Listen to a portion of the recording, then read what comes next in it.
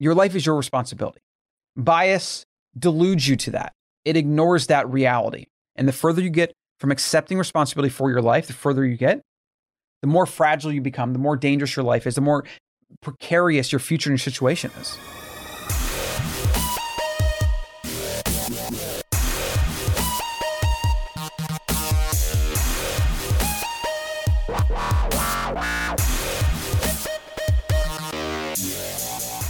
What's up, ladies and gents? Colin here for another video on belief bias. This is just one of the many cognitive biases that we've observed in our species. There's at this point hundreds, and probably ones we don't even know about. Now, the reason for this is an ancestrally explainable reason, a evolutionary reason. Our hunter-gatherer ancestors lived in small groups where they lived as fiercely egalitarian, meaning things were as equal as possible.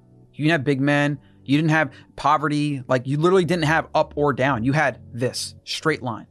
Mother Nature figured out that that was the best way for small bands of humans, this species that just sprouted up, to survive. When we figured out group survival, our species dominated. No other animal had a chance. So what that did through hundreds of thousands of years and even millions of years before that of tweaking to do things to keep a group thinking the same and acting the same. That's why you have bias. That's why humans and the mental framework, the mental operating system we have runs into so many problems in our modern environment. Because the modern environment, with all the speed of technology and data and flashing and lights and artificial and everything that you get from it, is mismatched to our biology. Our biology is designed for living in the wild in a small group of humans, most of which we would have lived in that same tribe our entire lives. So the bias specifically today is the belief bias. Confirmation bias is kind of along the same lines. It's basically, if a conclusion supports your existing beliefs, you'll rationalize anything that supports this. And this is basically confirmation bias in the same way, which is you look for evidence that supports what you believe, and you pretty much ignore anything that challenges what you believe. Now, the reason this is so insidious, toxic, and dangerous for humans in our modern world is, look at anything that's going on in the political sphere, tribalism, racism, warring, anything that props up what you believe is right, and then you say they're wrong, us versus them, left versus right, enemy versus enemy.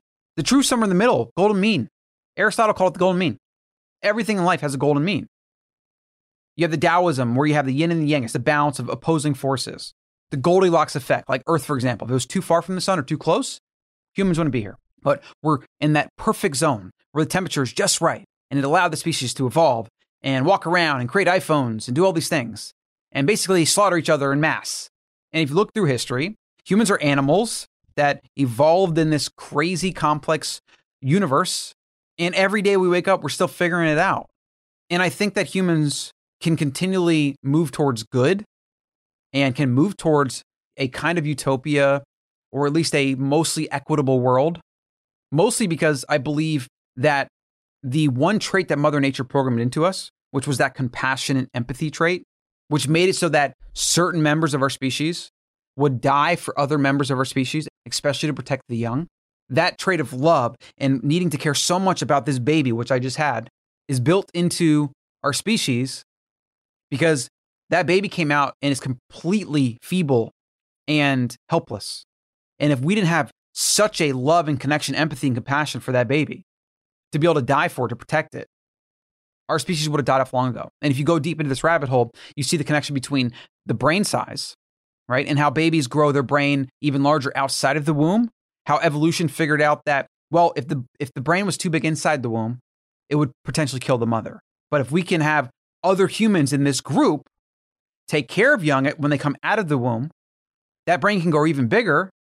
And then there's also the connections between Dunbar's number 150 and social connection and the big brain, which a lot of paleontologists and anthropologists and science research, a lot of them believe that the brain grew as big as it did, mostly for social reasons, which is then connected to supporting the tribe, which is then connected to raising offspring that come out that are completely helpless, that the tribe then helps get to, 3 years old, 4 years old, teenager, and then eventually adult. It's really fascinating when you go into all of it. And I think that compassion, that empathy, and that evolutionary niche that Mother Nature figured out of protecting the young with things like love and willing to die for someone else and just all the things that we celebrate about our species, I think that will eventually lead us to a better world. In some ways, it has. We are better off than we've been in a lot of ways. But history isn't just like linear. It's like the stock market. They always say, oh, it goes up, then it comes down, then it goes up. But you're trying to go like this, right? Rather than just like up and then down and go lower, lower, lower. I think that's true for humans too. You can kind of plot maybe violence and rights and things like this. We go up, we come down. We go up, we come down. I think 2020, we've come down. Now, how far down we go before we can come back up? Maybe there's a revolution there. I don't know what's going to happen. Nobody does. Maybe it'll just have to be after an election and people just move on and finally the stimulus checks run out and people can't pay their bills. I don't know what's going to happen. I really hope we start going back up soon again, though, because I have 2 sons now, too young, that I'm bringing into this country, this world, and I don't like what I'm seeing. But I won't talk about it today. Back to this bias, confirmation bias, belief bias, and how it is so dangerous. This bias is why you get something like the Holocaust. This is how propaganda works. You hammer, hammer, hammer on one side as being bad and your side being right and evil and good, and you've been oppressed, and victim culture, which is what we're seeing a lot in 2020. The Democrats just love to harp on the victim. And now identity politics and this and that. This is so dangerous because life isn't black or white. There's no just one victim, one successor. Trying to boil those things down into like the color of your skin is even more asinine. I just can't even get into it right now. We're all privileged. We're alive. Like 97% of humanity's dead. That just, in my opinion, cancels out the entire privilege argument. The world is not equal. It's probably never going to be equal. There's at least never going to be equal outcome, but there can eventually be equal opportunity, which I totally agree on. But here's the thing. When you get that equal opportunity, you got to wake up and do shit and make shit and you got to do things or you're not going to get the outcome you want. And what you see a lot of the people that are kicking and screaming and protesting or whatever, they just want things for free. They want handouts. They want things to be equal just because. And the way confirmation bias, belief bias, and these things support this is because you create a narrative about how you've been oppressed, somebody else's fault, they owe it to you, blah, blah, blah. And all it says is it removes agency from your own responsibility. So while I was interrupted, I decided to write a little visual cue. The thing about bias in a lot of instances, not all of these, but a lot of them, is tends to lead towards not taking responsibility. I can't think of a more destructive and dangerous idea.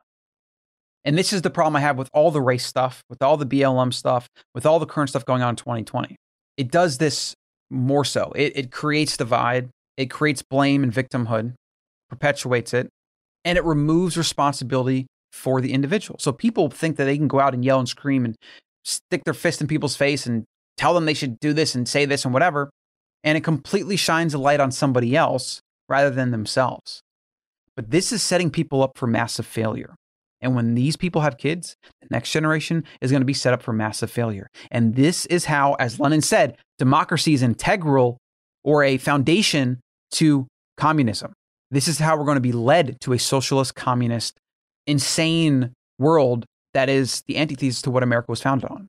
And all these people that wanted those handouts and they wanted things simple, and they wanted to believe that they were oppressed and I'm right, you're wrong, etc. They're going to be begging to have 2020 come back with all its quirks and all of its problems. Give up responsibility, which is the most important thing ever. Okay, responsibility is the most important thing ever for the individual. There's nothing more important than responsibility. If you put your trust in anybody else, if you put your future, your children's future, your security, your finances, your health, anything, and I've been talking about this a lot, if you trust anybody else for your life, you're taking a huge gamble. Most people lock their doors. Most people wouldn't let strangers come into their house and do whatever they want.